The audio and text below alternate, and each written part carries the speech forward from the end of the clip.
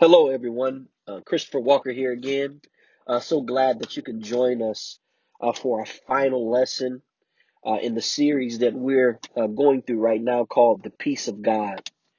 Today, we're going to be focusing on what we would like to call the peacemakers.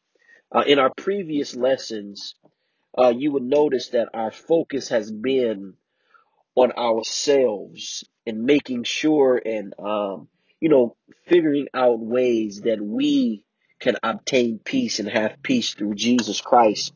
But today we're going to shift the focus just a little bit, and peace is not just about us. We're supposed to shine a light so that people will want to, or that people will be drawn to Jesus Christ. And so we want to create peaceful situations, and we want to create peace in the lives of others. And so we want to be peacemakers, and that's what we're going to talk about today. Hope you enjoy it. We're going to be going to Matthew chapter 5, and we're going to be reading verse 9. Matthew chapter 5, verse 9. Blessed are the peacemakers, for they shall be called the children of God. Again, it says, blessed are the peacemakers, for they shall be called the children of God. If you could join me in prayer right now, let's ask God's Spirit to be here with us today. Heavenly Father, Lord, I thank you so much for all that you're doing through the Refuge Church. Lord God, you have called us to do so many things. God, you have called us to be disciples. You have called us to go and to teach your gospel. But today, Father, we're going to focus on something that many people may forget about. You have called us to make peace, to be peacemakers. And so I would pray today, God, that you would just come and intervene right now. Let me be someone right now, God, who is going through a situation with someone and there may be, it may be a hostile situation, but I pray, Lord God, that you would give us understanding through this lesson, God, the benefits and the advantage of making peace with those that we work with and those that we deal with on this earth, Lord God. And so I would ask you, Lord God, plant that seed of peace in our hearts right now, God, and allow our ears to hear what is being said today. In the name of Jesus Christ, we pray, and we all say, Amen. Amen. Again, peacemakers. I know it may be hard for a non-believer to imagine that we as spirit-filled Christians ever have disagreements or that we have some impure motive. It's hard for them to understand that because in their eyes, we're supposed to be perfect. And they may sometimes assume the idea that the new birth experience, it produces perfect people with no capacity for jealousy, coveting, anger, or any other less desirable behavior. If that was really so, that would be an awesome thing. But the truth of the matter is there will always be occasions for debate, and if I can even say strong disagreements. But we must be willing to seek a peaceful resolution in our greatest areas of conflict. When and I don't want to get too far off subject, but even right now with the presidential debate and what's going on in society, the forms of injustice that some may think or may not think is going on, it can create these great strong disagreements where people will not want to end peacefully. They don't have a desire to end peacefully. They want it their way, or they want it no way. And so we're going to focus on that today. James, he was uniquely qualified, I believe, to call for opposing partners to come together and seek peace. As one of the brothers of Jesus, James had gained the respect of believers and had become an important leader within the church. He also gave solid instructions to the church in the epistle that's named after him. James, he called upon members of the church to stop quarreling and to live in peace. For James 3:18, it says, the fruit of righteousness is sown in peace by those who make peace. Perhaps the best approach to becoming a peacemaker is to identify the enemies of peace. The unrestrained and immature among us are often the source of conflict. And so, what can we do to minimize their disruption and to facilitate unity?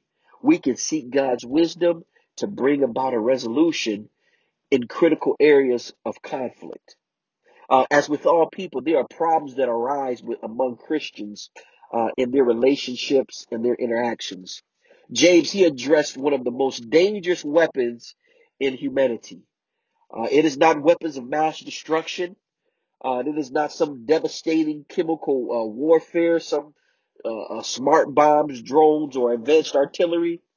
Here it is. The most dangerous of all weapons is identified by James as the tongue of fire. Again, it's the tongue. It's the tongue. The thing that is in your mouth. That weapon right there. James identified is the most dangerous of all weapons. I think that the challenge of control, it begins with the tongue, of controlling self. It is identified as the most uncontrollable member of the body. James said in James 3 that the tongue can no man tame. It is an unruly evil full of deadly poison. That's James 3:8. Again, he said it is an unruly evil full of deadly poison. James, he likened the tongue to various objects that are small, but have insignificant, or should I say, not insignificant, but they have a significant or a major influence. You got these big horses, which uh, they're large animals, but once they are trained, they can be controlled with a gentle nudge of a bridle. Great ships. Propelled by wind through the waves of the sea, are steered by a tiny rubber controlled by the person at the wheel. The tiny tongue is a small flame with great power to ignite a raging wildfire, consuming a huge forest. Finally, James, he declared that it would be easier to tame a wild beast than for the tongue to be controlled. This is all the power of the tongue. Only through the power of the Holy Spirit and our continual reliance upon Him can we hope to control the tongue. And perhaps that is the one reason why the tongue was chosen as the most popular member to be surrendered to God's control when the Holy Spirit fills a believer at new birth. When our tongue is yielded to God and we speak in other tongues as the Spirit gives us utterance, we will know that we have received the gift of the Holy Ghost. The control of the tongue, it is vital to becoming a peacemaker. Words they must be chosen carefully in the midst of crisis. While one word may have the power to bring anger and resentment, another well-chosen expression, it can disarm hostility and bring reconciliation. The wise man said that those who guard their mouths and their tongues keep themselves from calamity. We may pray as David did in Psalm 141, where he says, set a guard, O Lord, over my mouth. Keep watch over the door of my lips. While it is right to speak the truth, Paul, he added a more important virtue, and that is to speak the truth in love. He commended maturity. He says that we should no longer be children.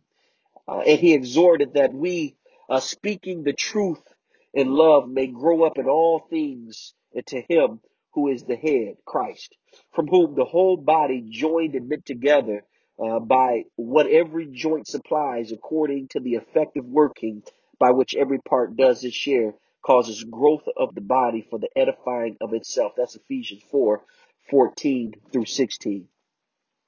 The very essence of humanity, it involves emotions and feelings. Excuse me. From ecstatic joy to deep sorrow, we have the capacity to experience a wide range of sentiment. As human beings, we will experience both tranquility and anger. Thus, we sometimes deal with the irritation of conflict when facing opposition.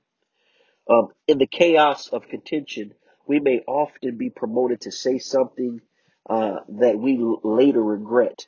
However, as spirit led Christians, our responses should always be governed by a pure heart. Our speech should be filtered through honorable motivation.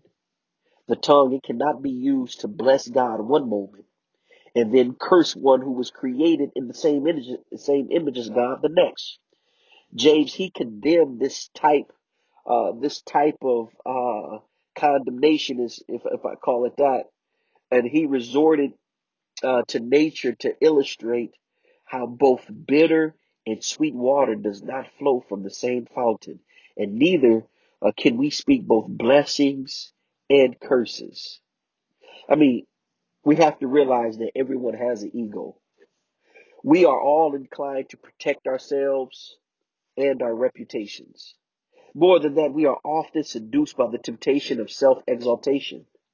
That is when we try to make things appear better than they are and paint ourselves with a more successful picture than what is realistic.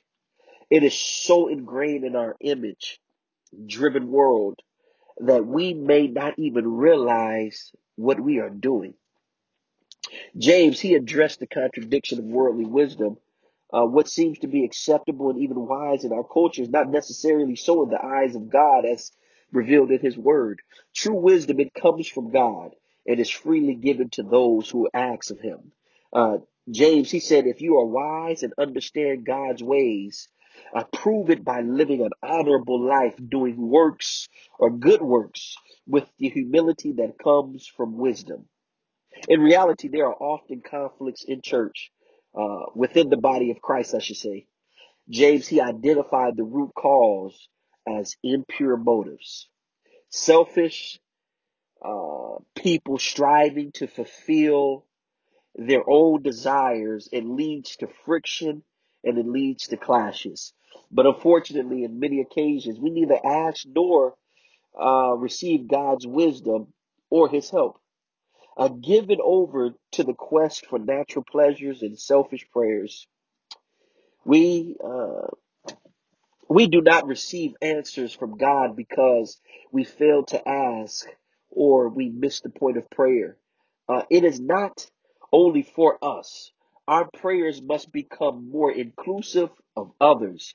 When we become more focused on the needs of someone else and more concerned about their growth, the result will be a resolution of conflict and peace will enter into that environment. In the Sermon on the Mount, a blessing was promised to peacemakers. It says that they become identified as children of God. As children of God, we take on his attributes and communicate his desires to others. So what are the essential elements for becoming a peacemaker? How can we, how can you make peace? Number one is we should seek God's peace in our lives first. We cannot work to repair someone else until we have been restored ourselves. This does not imply that we are perfect. We're far from it. I think all of us can agree. But how can we talk to others about peace, if we are constantly living in turmoil and conflict? Jesus, he taught that the storehouse of the heart, that it must be filled with good things. Matthew 12:34, New King James Version, it says, for out of the abundance of the heart, the mouth speaks. As God's peace comes into our lives, we can experience the joy of having it flow to the others from the reservoir of peace that lies in our hearts. The second thing that we must do to become a peacemaker is we should identify areas of agreement.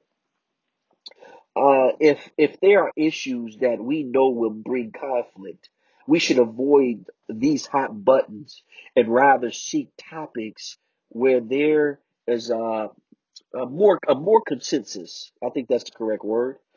For example, at family dinners or social gatherings, declare a if you have like a political family, declare a no political zone so there may not be uh, unpeaceful dialogue. I mean, occasionally controversy is unavoidable, but to be a peacemaker does not mean that we must appease everyone with a differing opinion. When it is necessary to state a view that may stir conflict, remember the principle of speaking the truth in love, which is found in Ephesians 4:15. Third, we must choose to love rather than win. Those who are highly competitive may find it very difficult to, how can we say this? Because I'm hesitant because I'm speaking of myself. We find it difficult. It's like there are times when you just know you are right. And I will be the first to admit there were times that I knew I was right and I was absolutely wrong. But I think you guys can walk with me here for a second. That there are, or when you know you are right, it is hard to allow someone to walk away. I'm just speaking myself, to walk away thinking that they were right.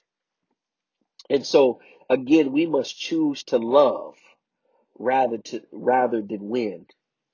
Again, there are some things for which it is not just it's not worth fighting for. It's not worth fighting over. Other issues, they may be so important that they become a hill worth dying on. But we can pick the right time. It may not be here and now, but in this case, just choose love because winning is not the ultimate goal. We are commanded to love one another. Finally, we should be willing to endure injustice. This is a tough one. Frequently, it is pride that causes us to feel that we have not been treated justly. Even at the risk of wounded pride and a bruised ego, sometimes the best way to make peace is to suffer an injustice. We have to release our demands and let go of our rights for recovery. A wise proverb said, "A soft answer turns away wrath, but a harsh word, it stirs up anger." Paul, he valued peaceful coexistence and he admonished the Corinthian church in 2 Corinthians 13:11, for he said, "Strive for full restoration, encourage one another, be of one mind, and live in peace. And the God of love and peace will be with you." Again, sometimes we just have to be willing to endure injustice. The final thing we must do is, as children of God, we are compelled to pursue peace in all of our relationships. Not just the relationships that we believe will benefit us, but every relationship that we have on the face of the earth, we must choose to pursue peace.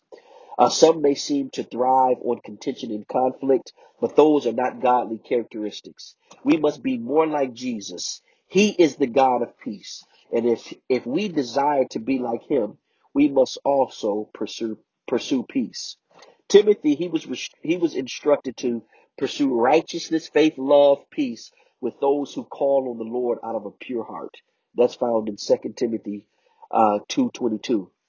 We must reject critical attitudes and pursue peace and encourage one another. Paul, he mentions in Romans 14, therefore let us pursue the things which make for peace and the things by which one may edify another. The qualities of peace and holiness are so important that the writer of Hebrews connected our ability to be in the Lord's presence to our quest to acquire these attributes in our lives. Hebrews 12:14, it says, pursue peace with all people and holiness, without which no one will see the Lord. A lot of times we like to focus on the holiness part of that verse, but it begins by pursuing peace. We must pursue peace with all people, because without peace, no one will see the Lord. Listen, I'm done today. Um, I just want to encourage somebody. whatever conflict that you may have at this moment, whatever debate is just eating you up inside and out, it's not worth your peace or the peace of the individual that you may be upset with right now. God has called us to be peacemakers because in doing so, we are called the children of God. And as I spoke in one of those about, and one of the things that we must do is sometimes we have to allow other people to win. And when we're allowing them to win, we're choosing to love them. We're choosing to love ourselves because we're not bringing ourselves to a state of mind that does not allow us to think and act godly. And so I tell somebody today, choose peace, be peace, because there's someone out there who needs you. Someone needs you. And so I want to encourage someone, if, and this is just an example that I'm using for myself. I'm not setting myself on a pedestal, uh, but I was actually encouraged through the actions of another individual who was treated very badly by someone in line at McDonald's. And what they chose to do was, even though they were treated badly, they bought the other individual's food. I'm not even going to bring myself in this situation now, but they paid for another individual's food. Listen, who tried to take peace from their life. But the result of it was, at the end, a friend was made. The situation was peaceful. And I bet you that person, they went on throughout that day wondering, what type of person does that? Again, it's the light of Jesus Christ. And I want to encourage us today, for someone who may not be treating you right and trying to bring or take the peace out of your life, I ask you, treat them as if you would want to be treated, and just see how God blesses your life. Let's pray for that even right now. Heavenly Father, Lord, I thank you so much. I thank you for everything that you're doing and everything that you've done. God, it is so hard sometimes because of our pride, because of our desire to be right, our desire to seem that we don't want to be taken advantage of. God, to be peacemakers in situations. But I would pray even right now, Lord God, that you would allow your light to just influence us, Lord God. Not only us, but those people that there may be contention with. I pray, Lord God, that the Holy Spirit will override and overshadow, Lord God, the works of the flesh, Lord God, that are within us. But I pray that our flesh would submit to your spirit, Lord God, and that we would humbly, Lord Jesus, that we would humbly submit ourselves to be peacemakers. Oh God, when you were on the cross, Jesus, you were on the cross, and they said, if you're God, come off. Lord, you had a purpose in mind. You could have came off the cross. But Lord, you looked into the future. So I pray that right now, God, that we would see the future in our situations. And while the moment we can prove ourselves right, we can prove, Lord God, and choose the win. But in the future, God, the greater reward is there. And so I ask you, allow us to be peacemakers. Allow us to follow peace and holiness with all men, that you may receive the glory. In Jesus' name I pray. Amen. God, we bless you. God, we worship you. And we thank you again. We say hallelujah. Amen. Amen. Again, we thank everyone for joining us. Thank you just for trying to apply these principles to your life. Peace is something that's often overrated, but it has a profound effect on our walk with God. And so again, let's move forward this week. We want peace in our own lives, but let's also try to bring peace to the relationships that we have. And so I thank you all again. Thank you for joining us. Looking forward to what God is going to do in our lives through these Sunday school teachings. Hopefully you're applying them. and becoming a better Christian disciple for them. Until next time, God bless you all, and we'll see you soon.